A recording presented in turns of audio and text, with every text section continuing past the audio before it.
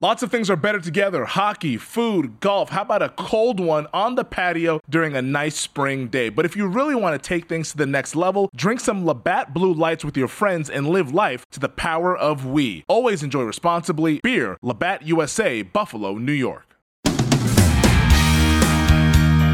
Always a pleasure here on the GM Shuffle with lots of great games to get into, including the Raiders and the Broncos, Chargers and Ravens, 2 4-1 teams. And will the Browns knock off the undefeated Cardinals, currently 5-0? When we get to the major news of the week, of course, which is involving John Gruden. On Monday evening, the New York Times publishing a scathing article chronicling several racist, misogynistic, and homophobic emails sent by John Gruden in 2011 to then Washington GM Bruce Allen and several prominent individuals. The emails were discovered during an extensive probe into the Washington football team's alleged workplace misconduct investigation. There are 650,000 emails in total. We talked about last week the fact there was at least one email with some disparaging racial comments about Tamora Smith, and now, obviously, more and more came out. It seemed apparent the NFL was going to continue leaking the emails until either the Raiders fired Gruden or he resigned.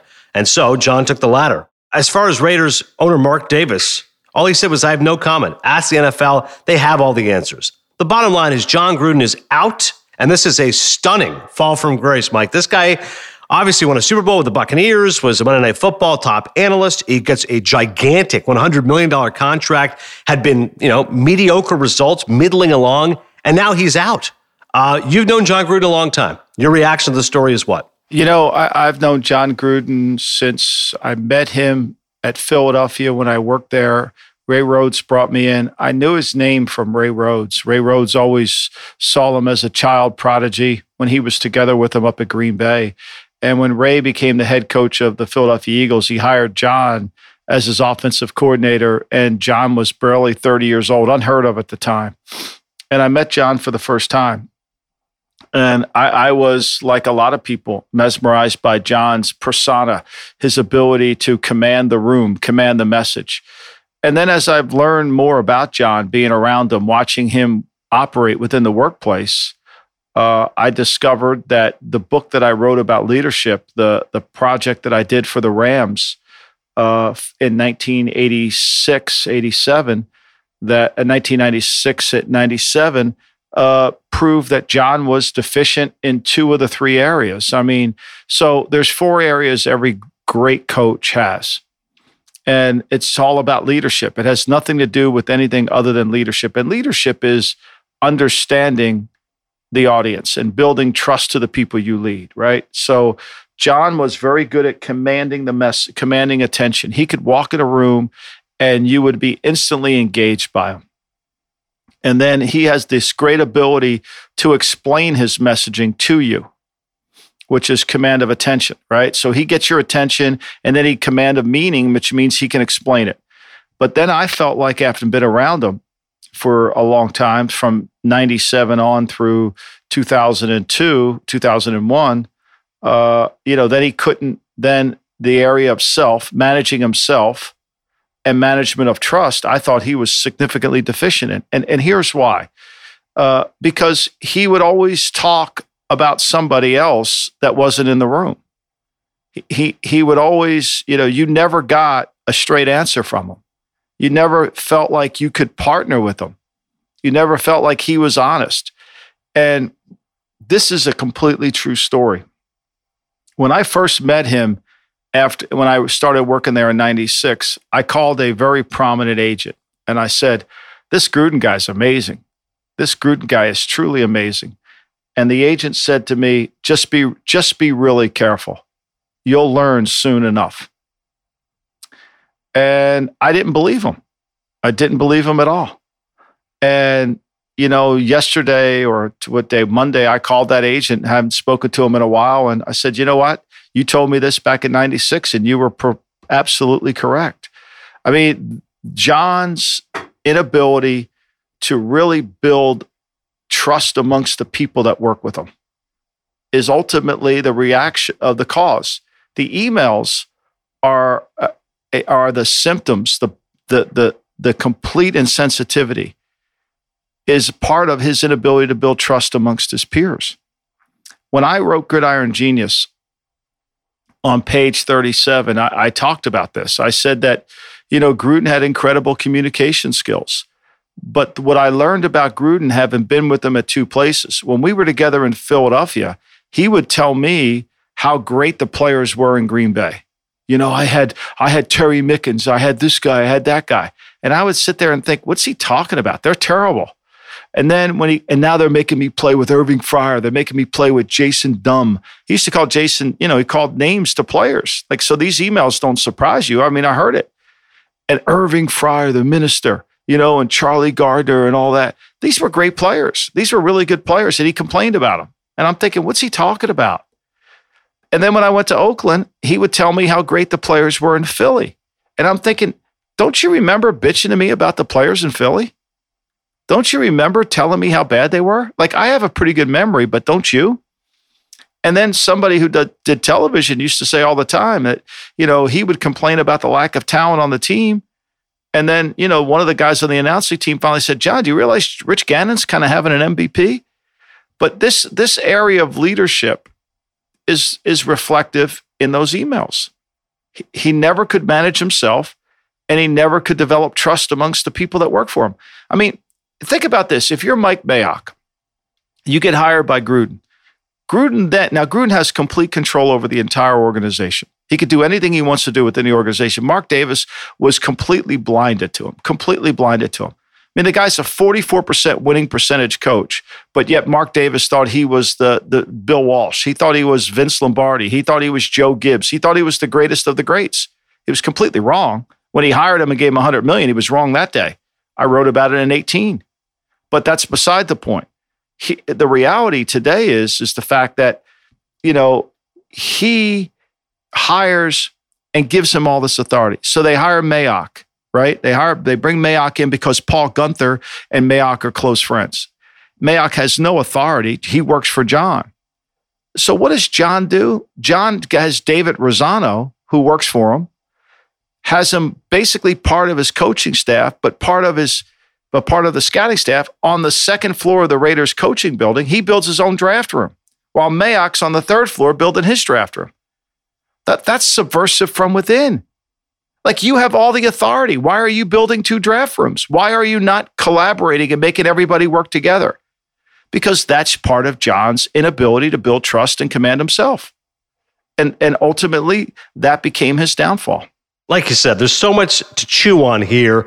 Clearly, the Raiders had to do something. And they would have just kept leaking emails in NFL until Mark Davis did anything, and he wouldn't have done that. So Gruden realized, okay, I have to resign.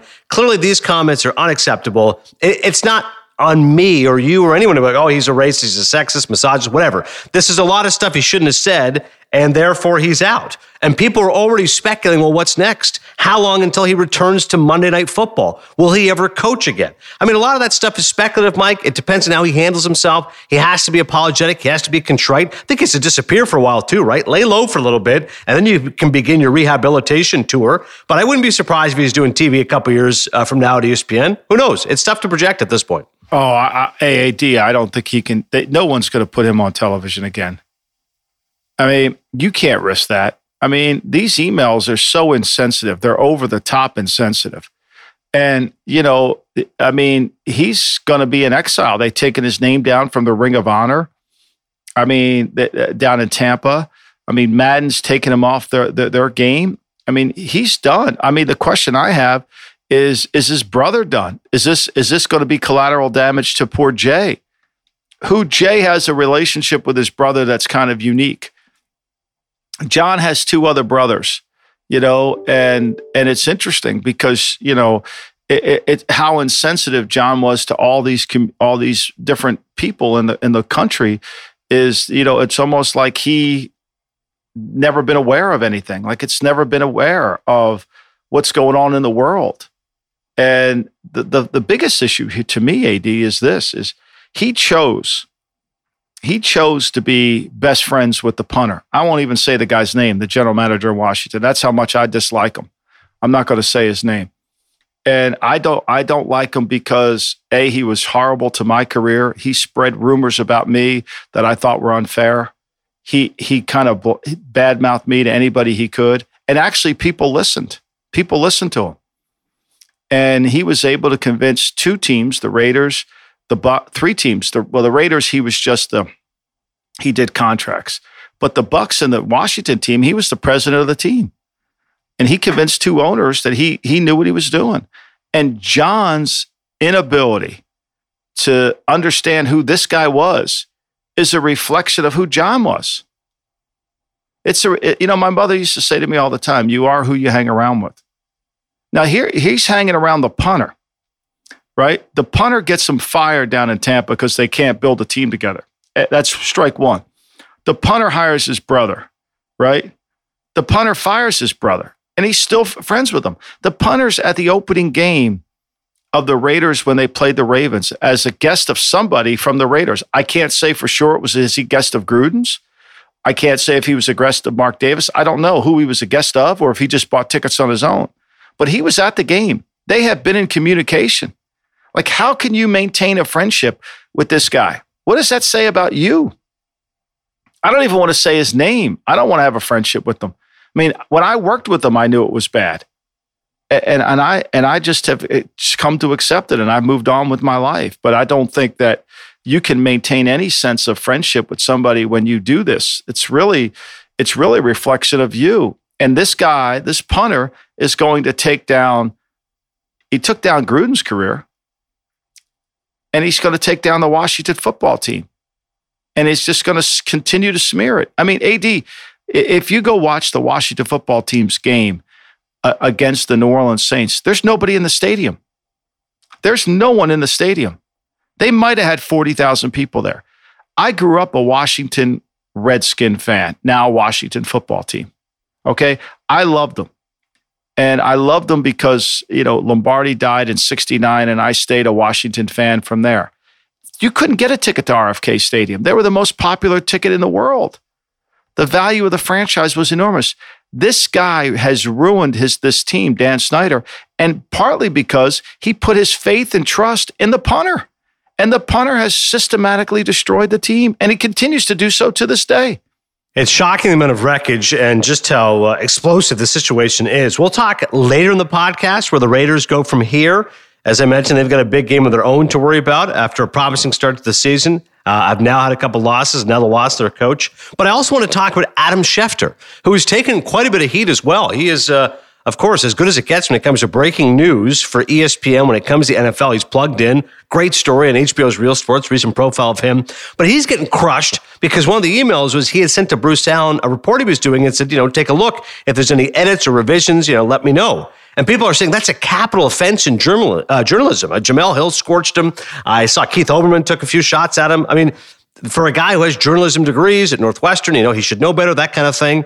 But at the same time, Mike, I don't want to say I'm sympathetic, but I understand where he's coming from. I think people who work in the news gathering business that oftentimes they don't realize you give something to get something. So I know it's a bad look, but I think Schefter does a great job. And I do think it's a little unfortunate how he's getting dumped on here. He's getting a little bit of collateral damage, as they say. What do you think? Well, I think that you don't understand the business of the give and take. I mean, Adam's job is to get information, and it's also to be correct. And he wasn't asking the person to write the story. He was only asking them to look it over if there was any mistakes. And no one can say that had the punter written back to him and said, these are the 3 areas I think you're wrong on. No one knows that Adam might have left that in there, or Adam might have done more research. Like, I don't know why, in the effort to be correct, Adam is getting blamed. I don't understand. All he's trying to do is be accurate with the story. Where do most stories come from? I mean, where did Woodward and Bernstein get deep throat? You don't think Woodward and Bernstein had deep throat? They read stuff to Woodward to deep throat. They read it to him. They didn't send it to him via email because there wasn't email, but they read it to him. What's the difference?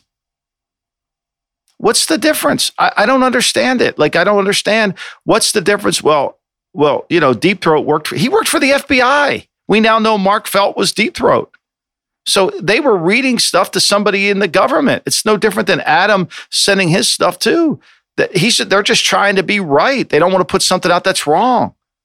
I don't know why he's taken. I don't understand the journalistic integrity that's so wrong with that. I think if he would have allowed the punter to write the story, then that's wrong. If he would have taken the punter's word as gospel, that would have been wrong. But where do we think these sources come from?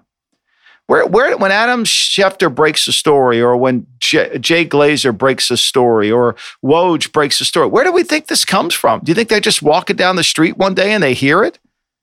It's coming from sources. And you don't think if I have a source, if I said this, I'll give a perfect example. When I said that there were closed door meetings going on in Jacksonville the Monday morning after Urban's fiasco in Columbus, I said to the source who gave it to me, I said, if I said this, is this correct? And they said yes. I wanted to be accurate. I wasn't asking him to write it for me, but I wanted to make sure that where I got the story from was accurate. I'm going with the source. I think I don't know how it can be construed as anything but that. I mean, it's in the effort of being journalistically correct. What you tell me, I mean, I'm a football guy, so maybe I don't understand this world.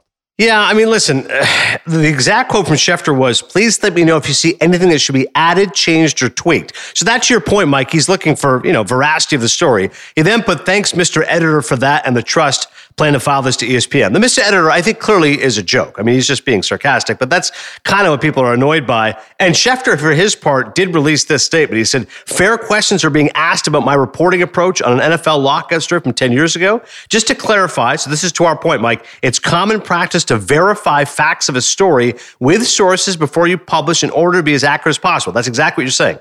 But Adam did say this. In this case, I took the rare step of sending the full story in advance because of the complex nature of the collective bargaining talks. It was a step too far, and looking back, I shouldn't have done it. The criticism being levied is fair. With that said, I want to make this perfectly clear. In no way did I or would I cede editorial control or hand over final say about a story to anyone ever. I think it's a very classy statement by him, and I think that should settle the story. I hope. Yeah, I mean, I think to me, I think he's just looking to be authentically correct. I think, and I think no one knows what would have happened had the punter said this is wrong. Would Adam have changed the story? Would he have gone back to another source to get something? We don't know that. We don't know that. It's just like, what I don't understand is we're seeing all of John Gruden's emails to the punter. What did the punter write back to him? Yeah, and to your point about Bruce Allen, I mean, people are now saying, what is the next step? The Players Association said Tuesday it plans to request the NFL release the remainder of the 650,000 emails reviewed as part of the investigation. NFL spokesperson told USA Today, no plans to release those emails for confidentiality. But attorneys Lisa Banks and Deborah Katz says it is truly outrageous that after the NFL's 10-month investigation involving hundreds of witnesses, 650,000 documents, NFL and Roger Goodell must explain why they appear intent on protecting the Washington football team and owner Dan Snyder. Former employees have also reached out to major NFL sponsors, Anheuser-Busch, Amazon, and Nike to put pressure on the NFL to release the remainder of the emails. I don't think this is the first domino, Mike. I think they're just, Gruden's gone and that's it. I don't know if the NFL is covering up for anybody. I do understand the whole point of confidentiality. I think a lot of people are probably, clearing their emails as quick as they can, terrified of what could be there. But I don't think that more and more of these emails should get released or will get released. You? Yeah, I mean, I don't think it's going to happen. I mean, I think the only reason these came out is because of Snyder and the punter are engaged in a debate over their salary, right? And so Snyder is claiming that the punter was leaking stuff all along, which, the punter testified under oath that he never was a source for anybody. And these emails kind of contradict that testimony. So that's why I think they have gotten out of disclosure, out of the confidentiality realm.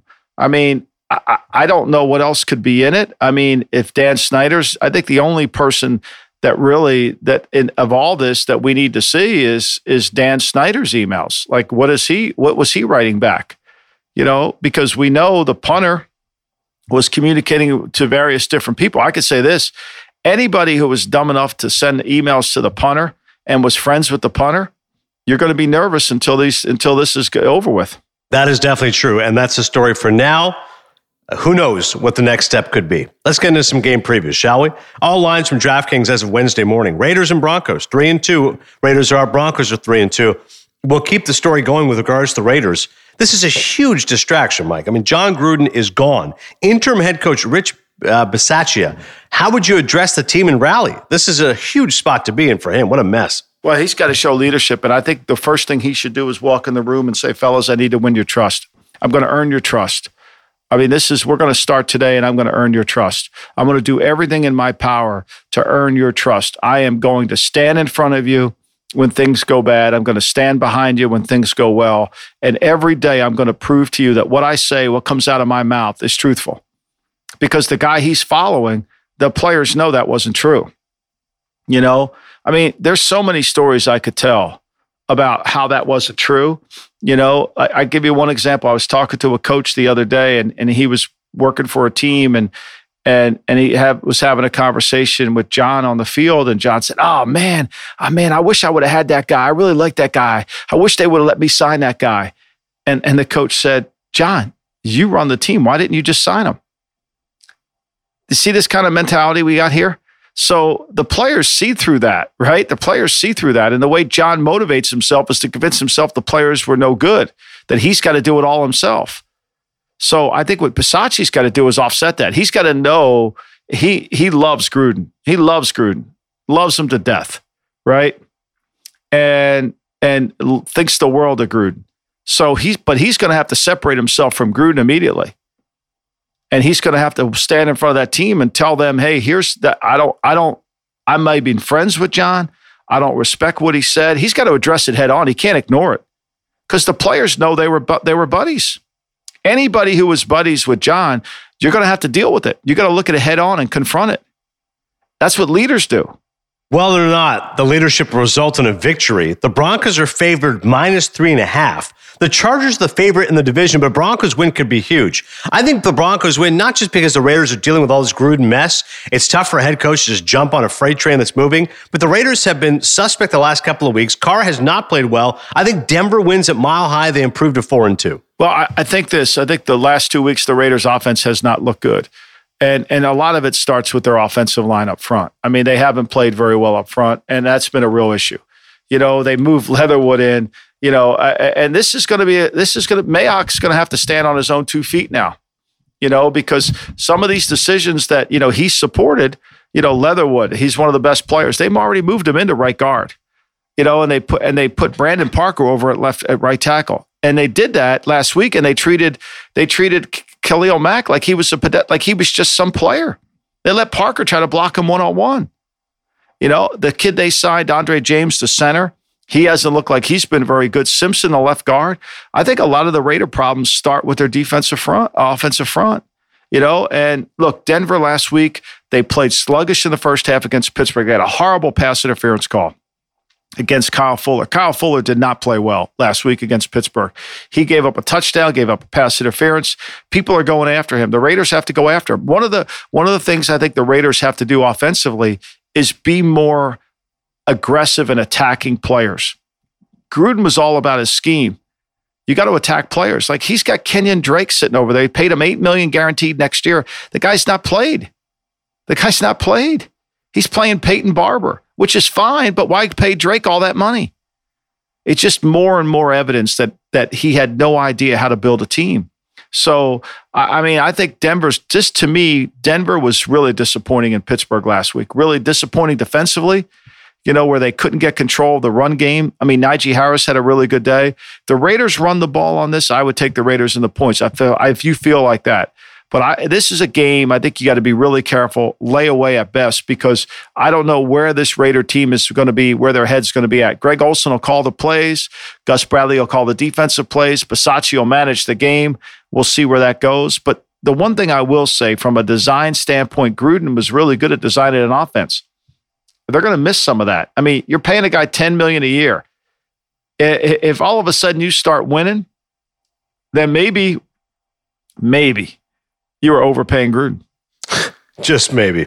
Chargers at the Ravens, Two teams that are 4-1. What a great matchup. Ravens are -3. The Ravens are favored after a short week. They're trying to build off the momentum of a wild Monday Night Football win. 442 yards passing. Lamar Jackson, unbelievable as that team dug it out. And the Chargers, meantime, their defense has got a huge challenge here in trying to control Lamar. But the Ravens defense knows they've got to work and try to cover Justin Herbert. Two superb young quarterbacks, Mike. This is a great showcase game. It's a tough one to pick. Ravens are favored -3, I guess helped by the fact that they're at home. But I wouldn't be surprised if the Chargers go in and steal a win. What do you think? I mean, I wouldn't be either, but I don't know how you can trust Vizcachiani, the kicker. I mean, they've got Tucker. And they've got Vizcachiani. Vizcaino, yeah. Vizcaino. I mean, they've missed 4 extra points already. I mean, they've missed 4 extra points already. Like, how do you bet the Chargers in a 3-point game with a kicker that's just so unreliable? And they're keeping them on the team. They're keeping them. They didn't try to replace them. Look, I think the Chargers are so talented. I think Brendan Staley's been a really good coach. Defensively, They struggle to stop the run. They will struggle to stop the run. There's no denying that. They've got to be able to pressure Lamar, but the Ravens should be able to run the football effectively on him. And the way Lamar is playing, when you break down Lamar's numbers in terms of throwing the football, he has been outstanding. And they've got to control the football. They got to let their defense stay off the field. Now, I say that, right?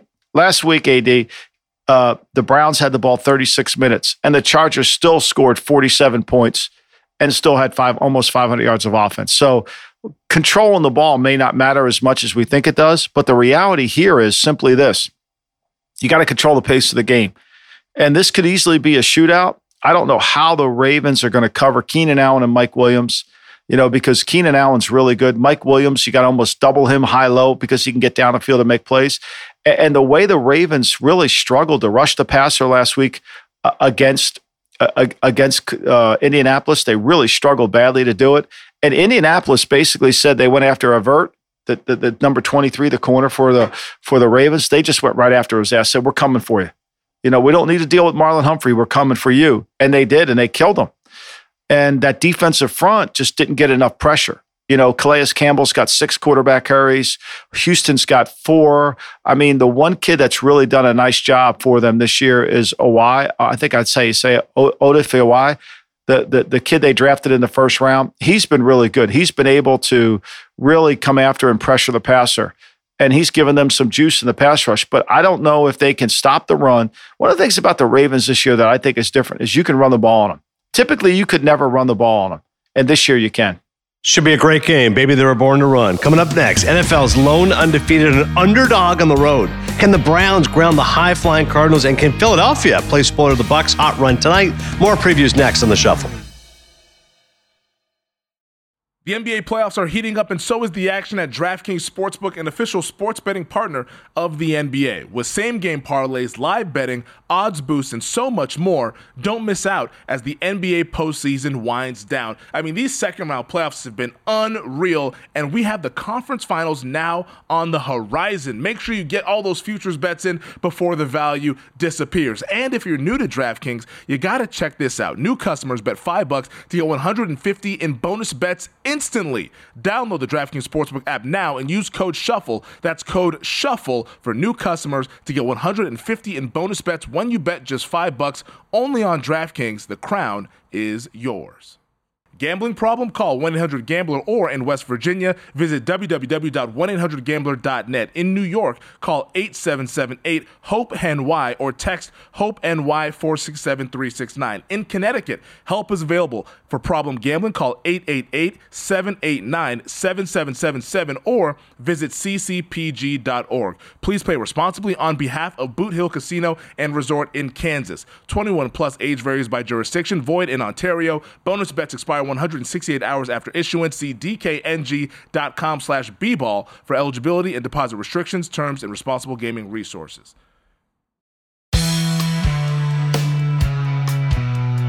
The unbeaten Cardinals are taking on the Browns. 4:05 Eastern. The Browns are favored, yes. Cleveland involved in a high-scoring game just this past Sunday. They're at -3 right now, despite the fact that they've got a bunch of guys who are all questionable. Kareem Hunt, Nick Chubb, Myles Garrett, Jadeveon Clowney, Denzel Ward. There's a bunch there. But just first thought to that, Mike, the fact the Browns are favored at home. Surprised? No, not at all. I mean, I think the Browns should be undefeated. I think the Browns are one of the best teams in the league. I think when you break the Browns down statistically, they had a lead in Kansas City in week 1. They should have won that game last week. I mean, they just really stubbed their toe at the end of the game. I think if they control the ball, I think the Browns should be undefeated, just like the Cardinals should probably have a loss on them, right? I mean, the Cardinals, they beat Minnesota off of a field goal. They're 5-0. I respect them. I don't know how healthy Kyler Murray is. I think the key to this game, though, AD, is going to be, can Chandler Jones play? Sounds like the tackles for Cleveland are going to be able to play Willis and Conklin. So if those two guys play, if Chandler doesn't play, I think the Browns will run the football. I think they'll control the clock. I think they'll make plays. I think the Browns will win this game. And because I think that the Cardinals will struggle, the grass, going to be 20-mile-an-hour wind here in the game. 20-mile-an-hour wind, so it's going to really be effective. It's going to be hard to throw the ball. We've seen this before. Last year in Ohio, in Cleveland, we saw those games where the wind was really heavy. As of right now, it's going to be 20-mile-an-hour. I like the Browns here a lot. All right, interesting. If the Cardinals finally do suffer a loss, Browns perhaps going heavy on the ground, especially with those snapping winds and the mistake by the lake. Dallas at New England, 4-1 Cowboys. Patriots are 2-3. Cowboys are -4. Ezekiel Elliott is questionable. Mac Jones against DQ's aggressive defense. New England, listen, at home underdog, but Dallas, you get it why they're 4-1.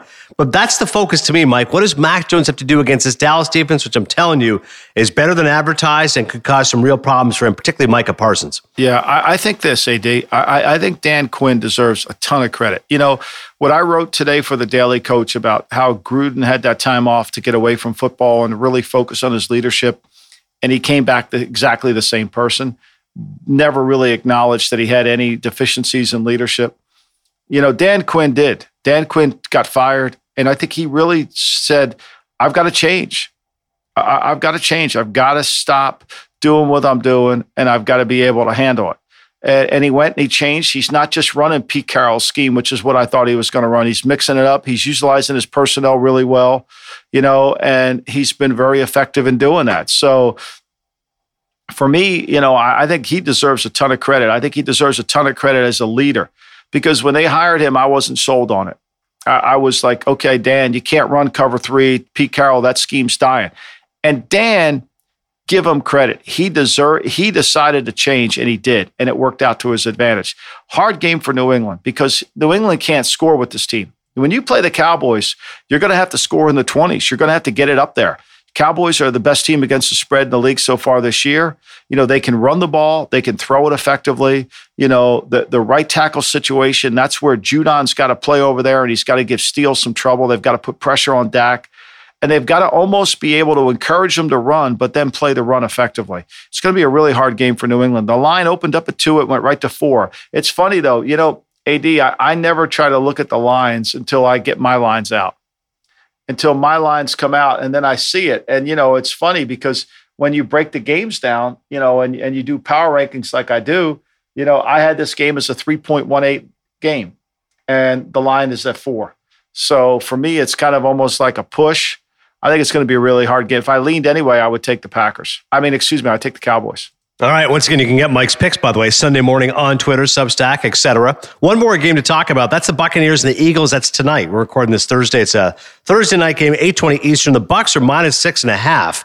You might think the line should be even bigger, but listen, Philadelphia is at home. They have Dallas Goedert and Lane Johnson both out, so that hurts their tight end and offensive line, although you hope Zach Ertz can step up. Eagles are coming off a gritty win. Their defense was huge against the Carolina Panthers, and of course, special teams, that big block. But, Mike, to think they can handle Tom Brady? I mean, Tom Brady's got 15 touchdowns and 2 picks. And even if you say the Eagles defense plays out of their minds and they slow down Tom Brady and hold him to, let's say, 24 points, I just don't think the Eagles offense can score enough points. That's the problem. Yeah, I mean, and the only thing I would say is, look, the secondary for the Bucs is kind of problematic, but the front for the Bucs is playing better. And, the Eagles, Lane Johnson's not going to play. So, Jason Pierre-Paul, Sue, Shaq Barrett, they're going to put pressure on trying to handle this offense of Philadelphia, which is more reminiscent of the Oklahoma Sooners offense than it is anything. The Bucs are so hard to challenge. Let's just analyze lines, right? So Kansas City comes back into Philly. Kansas City's a 7-point favorite. in that game. They cover easily. They cover the spread easily. This game opens at 6.5, and it gets bet up to 7. And pretty much it's 7s across the board everywhere with no vig. You're not paying no vig on the number. So, it's pretty flat at 7. But to me, what that says to me is the Bucs and the Chiefs the same team? It's the same number, right? I don't see it as the same team. Like, I think the Bucs are better, So I was surprised this line didn't open up further. But then when I look at my numbers and I see my numbers, I'm at this game should be almost a 6-point game, and that's right where it is. So it kind of matches. I lean towards taking Philly, and here's why. I think Hargraves and Cox have to play really well. Now, I've said that before when they played Dallas, and Dallas just hosted them. They played soft, but Dallas blocked them up front. They weren't going to slow Dallas down where they played man or zone. Just think it's too many guys to handle with Brady. I would take the points. I think the Chiefs, I think the Bucs win, but I think it'll be a close game. Look forward to that game coming up tonight. A good one here on Thursday Night Football. The mailbag, as always, send us your questions to the GM Shuffle at gmail.com. Or feel free to send us a message on Instagram at the GM Shuffle. This is Jason in Phoenix. A few episodes ago, Mike mentioned scouting coordinators when determining his handicapping. You just mentioned the handicapping. I'm fascinated by this. What do you look for when scouting coordinators and their tendencies or game planning abilities? Good one here from Jason. Well, I think what you have to do is what I try to do every week is do the matchup, right? So I put the road team, and then I put offense for Tampa Bay, Leftwich / Brady, because Brady runs a lot of what they do offensively. It's a lot of New England's plays. And then Bowles. So Bowles versus Sirianni. How do you grade that? And then what I try to do is I grade each coordinator blue chip, red chip, average, below, and then bad. And it's not just basically all set on numbers. It's basically set on, performance of the last weeks. And every week I go in and I tweak it. Every week I go in. I got to be honest, I was never a Kellen Moore fan. I thought Kellen Moore was just calling plays. I think this year he's done a much better job. I was never a Dan Quinn fan. I thought that defense was really bad. Dan Quinn, I really moved him up quite a bit. So I think when you look at Dallas and New England, you've got two really good coordinators going against one another. McDaniels versus Quinn, Belichick versus Moore. So now, who gains the advantage? Probably nobody. So the line is the line there, right? Whereas when you go into Kansas City versus Washington, you got Andy Reid versus Jack Del Rio. I like that one for Andy Reid. So you're going to give you're going to give something there. Spagnuolo versus Scott Turner. You might favor Scott Turner here because Spagnuolo's defense isn't playing very well. And do they know how to handle it? What's been the history between Turner when he's ever played against the Spags defense? Then you go start looking that stuff up. That's, to me, the essence of the game within the game. And if you're picking these games and you're recommending it, you want to make sure you have the right side of the coordinator. You want to have that. You want to make sure that you've got a blue chip coordinator going against an average coordinator, which is what I think is going to happen in this Tampa-Philadelphia game tonight. I think you got two blue chip coordinators versus two average coordinators. So there's going to be an advantage there. The line's already at 7. Is it a half a point? Is it a point? I think it's something to consider. Pretty cool. I love the fact you go that deep as far as looking at coordinators, how they can impact everything. Pop Culture Minute. How about the story with William Shatner? I mean, beam me up, Scotty. Captain Kirk, 90 years of value. This is insane to me. I'm like, I can't believe Captain Kirk, who will always be remembered with Star Trek, William Shatner, a Canadian legend. When I saw this story trending, I go, this can't possibly be true. I'm like, no. An emotional speech talking about space simulators and reality, struck by the fragility of the planet as he flew to the edge of space. Amazing. It's unbelievable. I mean, at 90-some years old, God almighty. I hope the hell I'm doing that at 90. I have a feeling that I'll be walking in my walker down there wondering what time is lunch, It's like that, don't be like your parents' Progressive commercial. Right. It's like, what time does this plane leave? What time do you think Group B is going to board? 2 hours and 45. Is that classic or what, right? Or this cart kind of goes to the left a little bit here, that's what I'm hoping I'm not going to be doing. Meanwhile, Shatner's going up in space. Christ, I don't even go on the Ferris wheel here in Ocean City. I'm scared to death of heights. God bless him. 90 years of age. He went to the edge of space, oldest person ever to do so, the Kármán line, which is 62 miles. What did they do? Did they just go up there and did they like go up to a rest area in space and make a U-turn and come right back down like we do on the Parkway? That's what it felt like, because he said he traveled on Blue Origin's New Shepard 4 for the 10-minute commercial flight. 10 minutes. They just went up there. Okay, I've seen the edge of space. I'm good. I'm 90 years old. Like you said, at 90, you're looking what's for lunch. I'm going to be peeing into a diaper. Like, there's a reason why William Shatner was so emotional after this. I mean, it's unbelievable. Like, I don't know. Did they just go up and make the U-turn in space? But unbelievable. I got to tell everybody, I wish we could get him on the pod. I really do.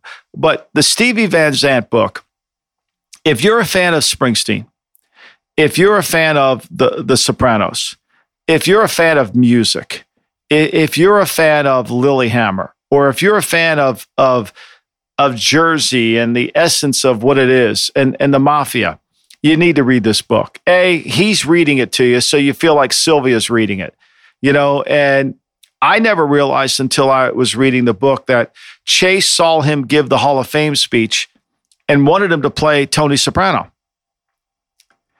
And they brought him out to the audition and he auditioned at first for Tony, and they loved him. Chase loved him.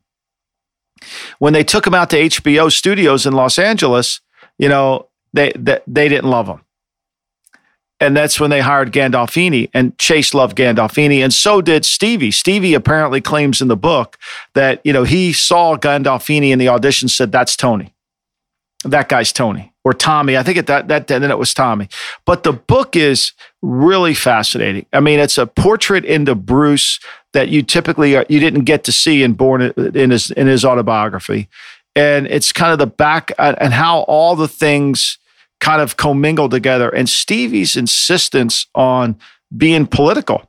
I mean, trying to stop apartheid in South Africa, his willingness to get on an airplane and fly down there and meet with some really dangerous groups to try to bridge a solution together. It's a fascinating book. I would really urge, I think it's better to be listened to because you feel like Sylvia Dante's reading it to you. So that makes it even better. And the way he reads it is like he's talking to you, because he's got the inflections, and he's also, I'm sure he ad-libs a little bit within the book, but I would recommend this strongly because I think it also teaches us about the passion to change. And Stevie kept remember, this guy went from Miami Steve because he loved Miami. Then he went to Little Stevie to change that from Miami, and now he's just Stevie Van Zandt. Like he's had a whole way of changing himself. And through his own creativity, it's a great, great read. That's awesome. And like you said, books on tape. If someone's got a long drive, a good commute, it's pretty cool to actually hear the voice of the man himself. And listen, a musician, an actor, he's clearly accomplished a lot. So Stevie Van Zandt, the bandana lives on. So does William Shatner. Beam me up, Scotty, as we boldly go where no person has gone before. The GM Shuffle continues. We'll talk to you on Monday.